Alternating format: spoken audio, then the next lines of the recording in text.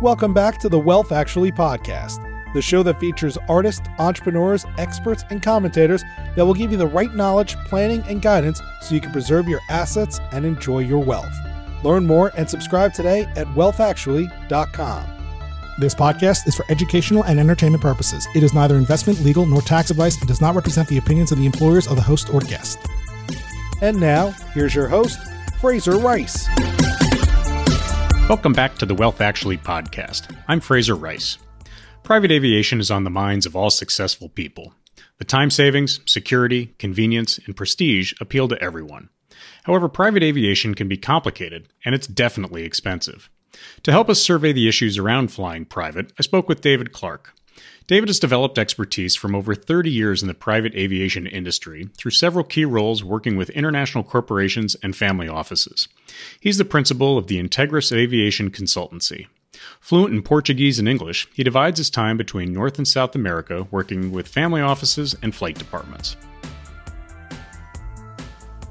Welcome aboard, David. Thank you very much. I appreciate that. Fraser, good to be on with you. So how does one get into private aviation? The idea of private jets and zipping around the world is really appealing to me, but not easy to jump into. How did you get into this as a career? Well, I'd always been interested in flying for a living, and that's what I went to school for. So when I originally went to college, I went to the best aviation university in the world in Daytona Beach, Florida, Embry-Riddle Aeronautical University, and I've done some flying in my career, but the last 15 years I've focused more on the transaction side of the industry. Kind of fell into it and just decided that that's kind of where I wanted to be. I wanted to be more on the transactional side, really working with families and individuals rather than on the operational side, just driving airplanes around. So that's kind of how I ended up on this side of the industry. Really cool, and gives you unique insight into how things actually work and how to get the planes up and down safely and move them around and all the different logistics that go into managing a fleet. Yeah, no, absolutely. And I have managed a fleet in the past. Back in the early 2000s, I ran a fleet of aircraft, jets, and turboprops up in the Minnesota area for several companies that would be recognizable names in our corporate world here in the United States.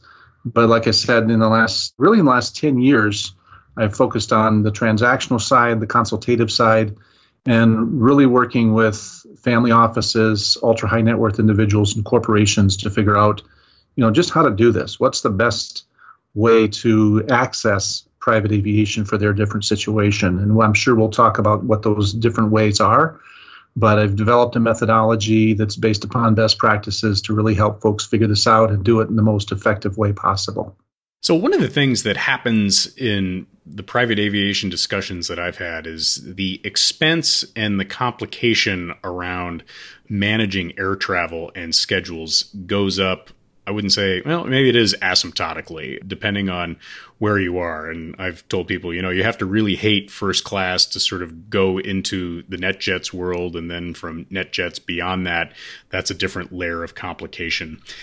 In the family office world, what are the main reasons that they start to look at private aviation?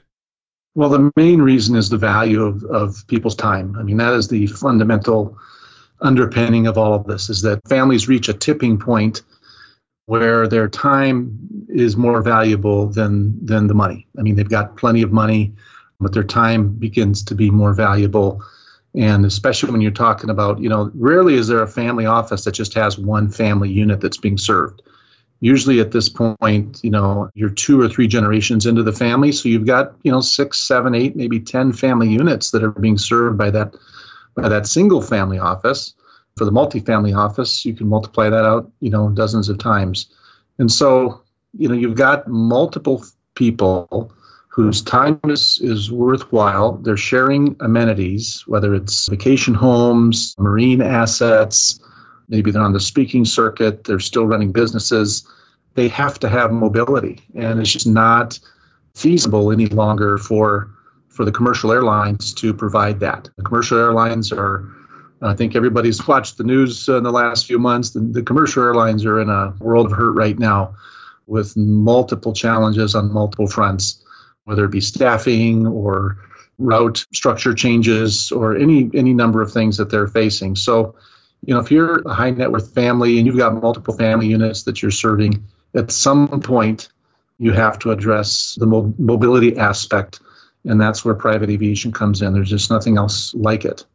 What are the options that exist for private aviation? I sort of alluded to it. You can get NetJets type of shared service all the way up to owning the jet. How does that work when you break that down for a family?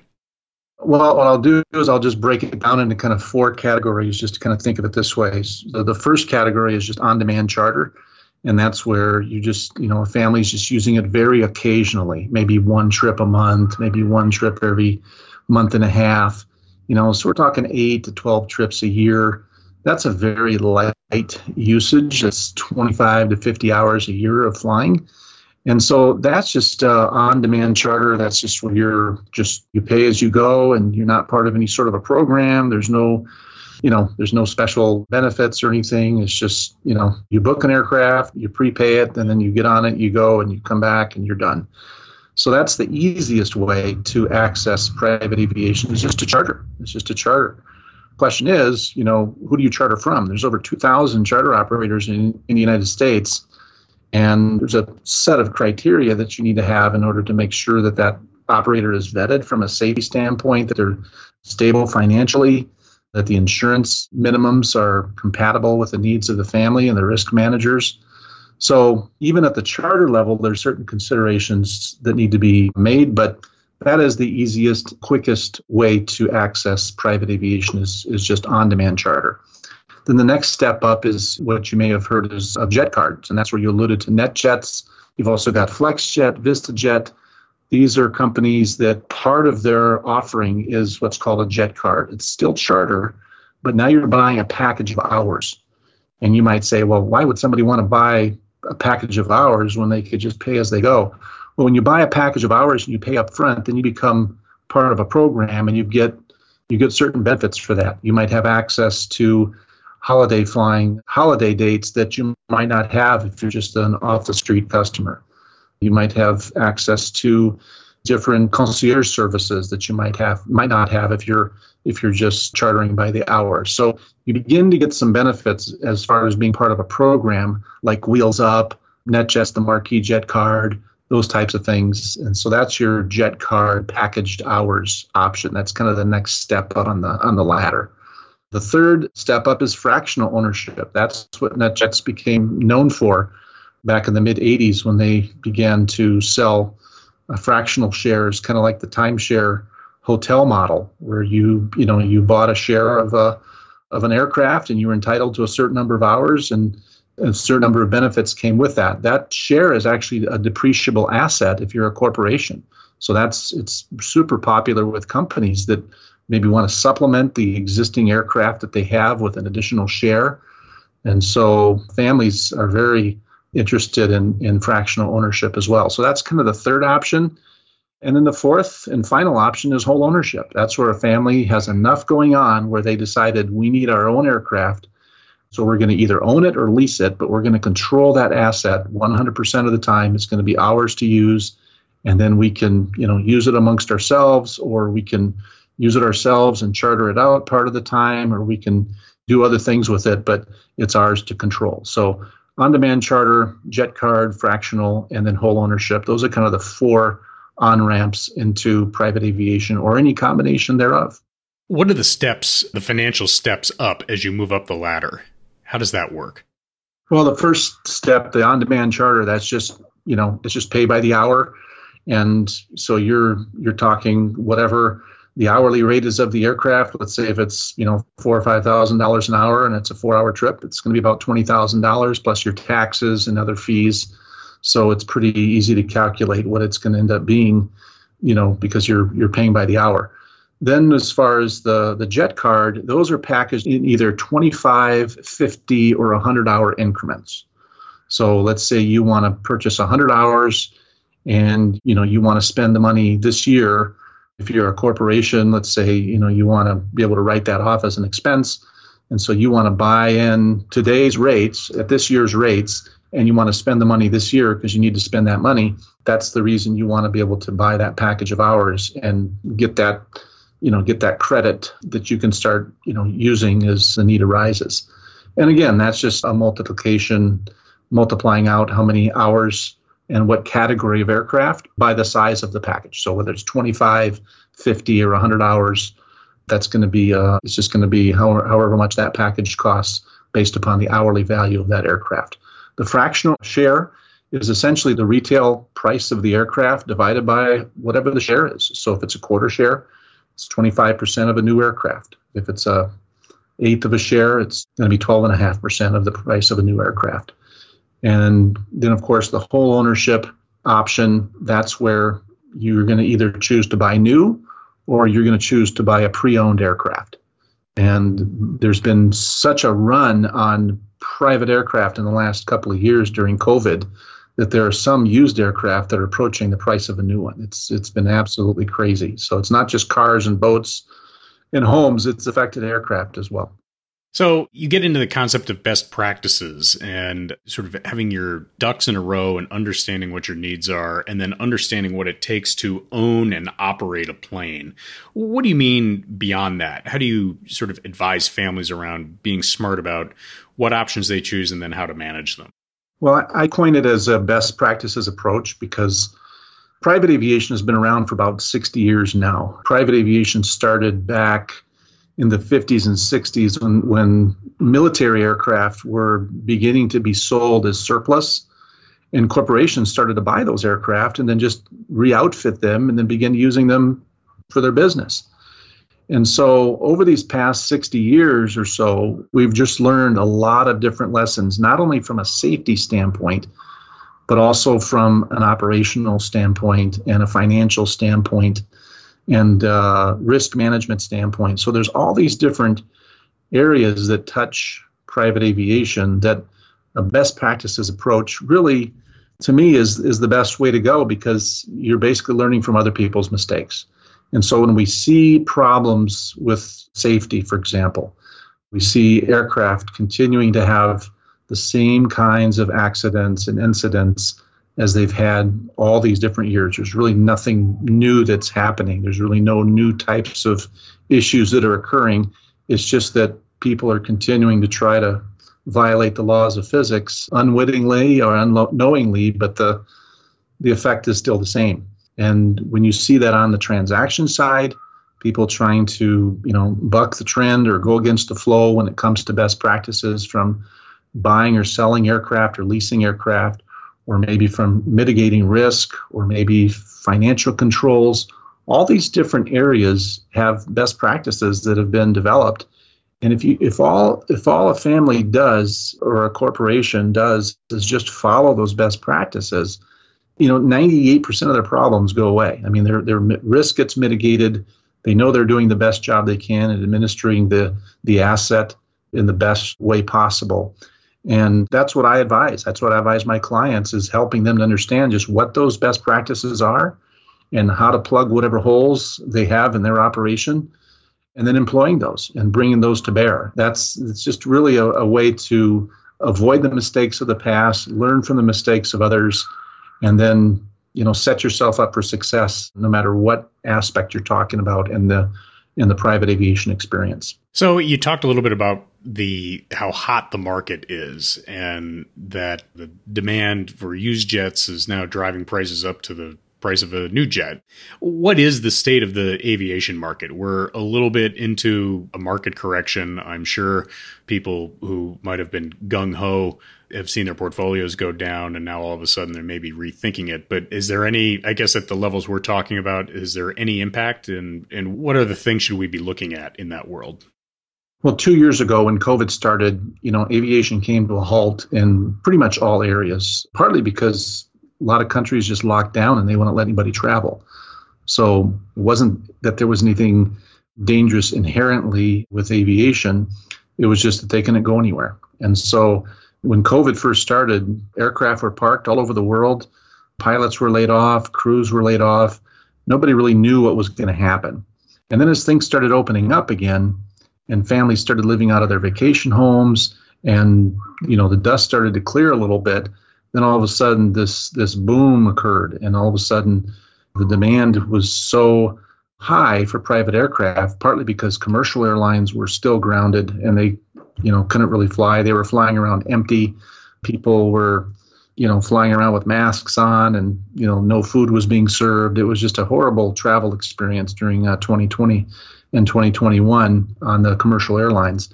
And that just drove thousands of these high net worth people that may not have flown private in the past. It got them to try it out, to see, hey, what is there to this? Maybe it's a way to get around for now, temporarily. When things recover, we'll go back to the airlines.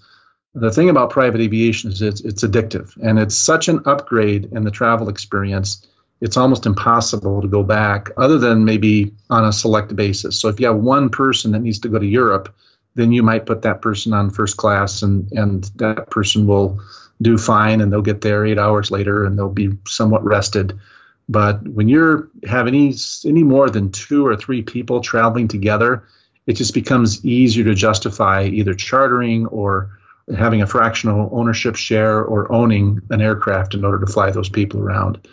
So that was the dynamic that really set this whole thing up, was COVID, and it's really turned out in a way that we did not expect. I mean, this market has been hotter than it's ever been maybe in the last 15 years. 2006, 2007, it was pretty hot, and things led up to the 2008 crash. Aircraft were at a very high demand at that time as well. But during COVID and even up until now, we've had sustained demand that has just put real pressure on supply.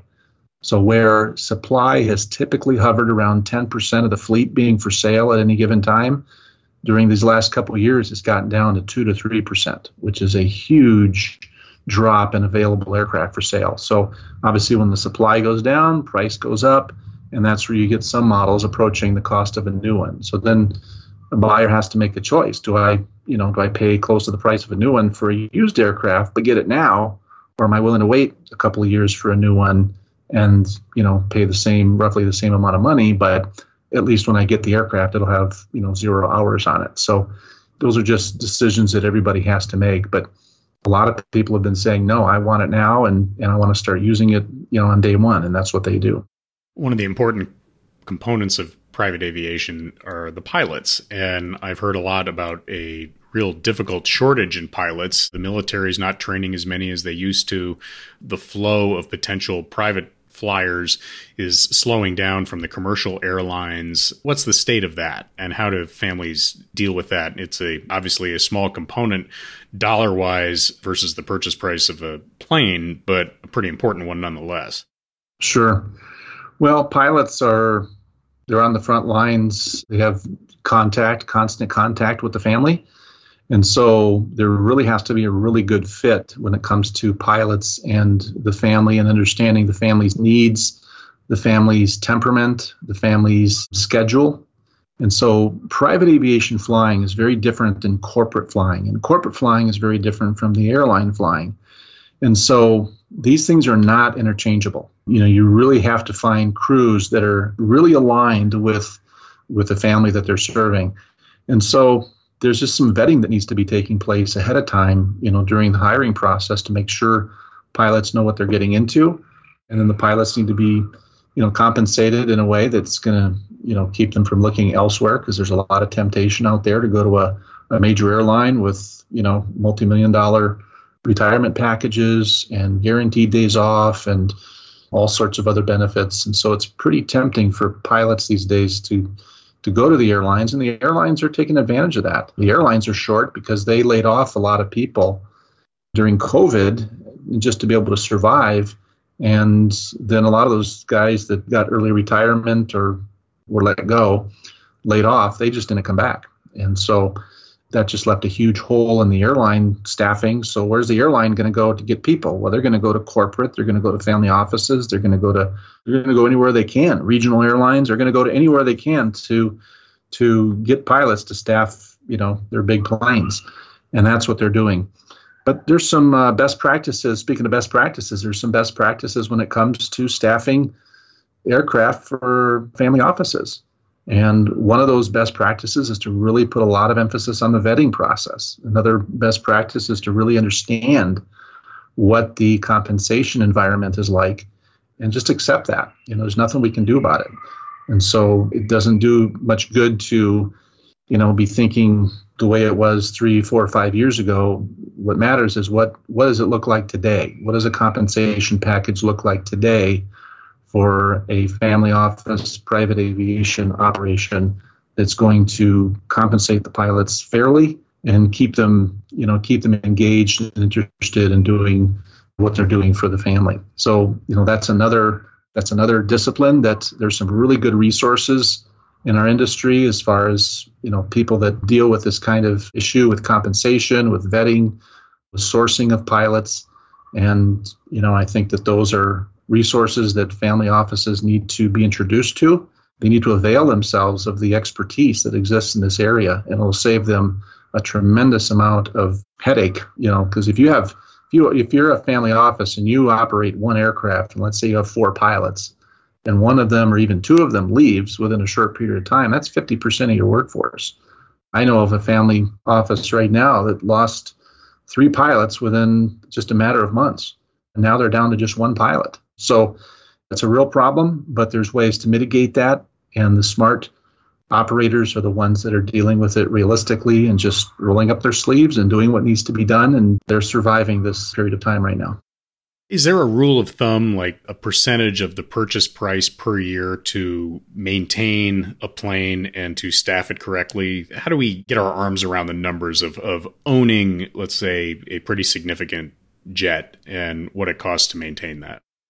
Boy, that's tough to answer because it all depends on the number of hours, the price of the aircraft.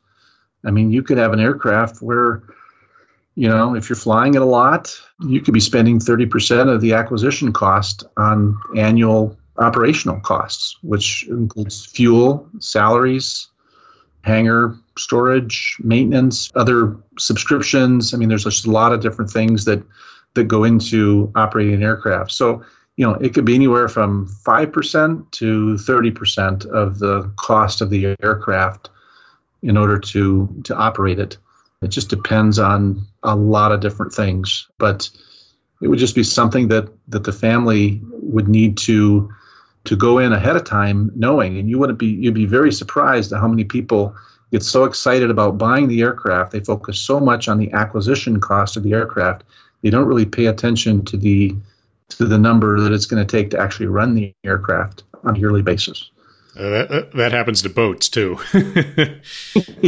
And aircraft are such that, every so often they have big inspections that need to take place. And unless you squirrel away money for that, or you have some sort of a engine or airframe program that will cover that expense, those can be big, big surprises if you're not prepared for that. So, the smart people are the ones that, again, I hate to use the term again, but that use the best practices in the accounting side. And if they don't have an engine program or an airframe program or an APU program or an avionics program that'll pay for those things that you're paying for on an hourly basis, if you don't have that insurance policy, then you need to have some sort of an internal mechanism to take out a certain amount of money each hour that you fly and put it away into a separate account. So when that event comes up, you're not having to scramble for hundreds of thousands or even millions of dollars to cover that expense. So Prince Harry and Meghan Markle made it to New York, and a lot of jibber jabber around the ESG concerns about people flying private and what it does to the environment. Does that come up in your practice at all? Do people get concerned about the environmental impact? Are there steps taken to deal with that, or are we dealing in such, let's call it, rarefied air that clients don't really worry about that too much? Well, let me just answer it this way. If you take all the aviation in the entire world, commercial, cargo, private, all aviation in the entire world on an annual basis only contributes 2% of annual emissions. If you take private aviation, it's 1/100th of that. So we're talking 0.02% of emissions are put out by private aviation aircraft. And so, a lot of people look at that and say, what I'm doing to the environment is statistically insignificant. It's not even a rounding error. It's nothing. And yet, because of the profile of a lot of families and corporations. They have a target on their back. And plus, there's a lot of families that are environmentally conscious and they want to at least do their part, even if it's statistically insignificant, they still want to try. And so there are resources, to answer your question. There absolutely are resources for families that want to at least be able to tell themselves and others that they're doing their part to mitigate the risks of emissions. And one of the biggest ways is to be able to use what's called sustainable aviation fuel. And that's essentially recycled cooking oil and made into jet fuel that will then dramatically cut down on the impact on the environment. There's also several companies that are now selling carbon credits, which basically counteract an aircraft's emissions on an hourly basis. And these are very inexpensive ways for a family to mitigate their effect on the environment. So there's a few companies that have popped up that help families do just this, and they help them come up with a sustainability plan, and they help them to design this and to implement it, and that can help in anything from internal family politics when it comes to talking about using the aircraft. It helps the younger generation to feel better about mitigating the environmental impact. It also could help with mitigating risk in the media. If the media decided to do a story about a company or a family and the way that they're going around polluting the environment using a jet, they can say, hold on now, we've done our homework and here's our sustainability plan and this is how we mitigate our operation, and let's be fair here, we're doing our part. So there is a way to do that, and that's something that our industry is embracing. We're embracing ways to mitigate environmental effects from aircraft, and even though it is statistically insignificant, it is being taken seriously, and it is certainly available for any family that wants to take those steps to come up with some sort of a plan and implement that. So in closing, what's the best advice you can give a family office or a family that's had this big liquidity event and they're interested in private aviation but don't know where to start? My best advice is to surround themselves with a handful of the very best advisors in this area out there. And that would include an aviation consultant. That would include an aviation attorney who completely understands all the different legal aspects when it comes to aviation and all the different federal and state laws and whether it be IRS, FAA, EPA, all the different governing bodies that touch on an aircraft operation. From a tax standpoint as well, technical experts.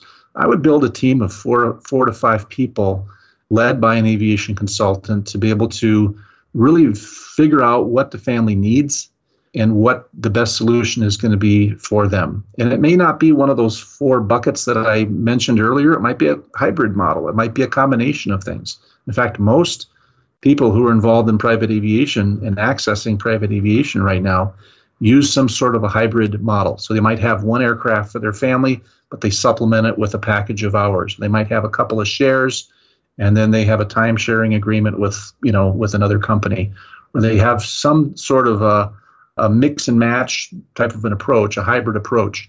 And that can get tricky from a legal and a risk standpoint, but all that risk can be mitigated if you have the right professionals on board. So just get the right professionals on your team, get somebody who really knows this business, get the best advice possible, and then have at it. Figure out what's best for your situation, for your family, and then start enjoying it, because it's a tremendous lifestyle multiplier. And once you start doing that, it's going to be very difficult to go back to commercial airline flying. That's like the billionaire's crack. They are not giving that up. David, how do we stay in touch with you? How do people find you?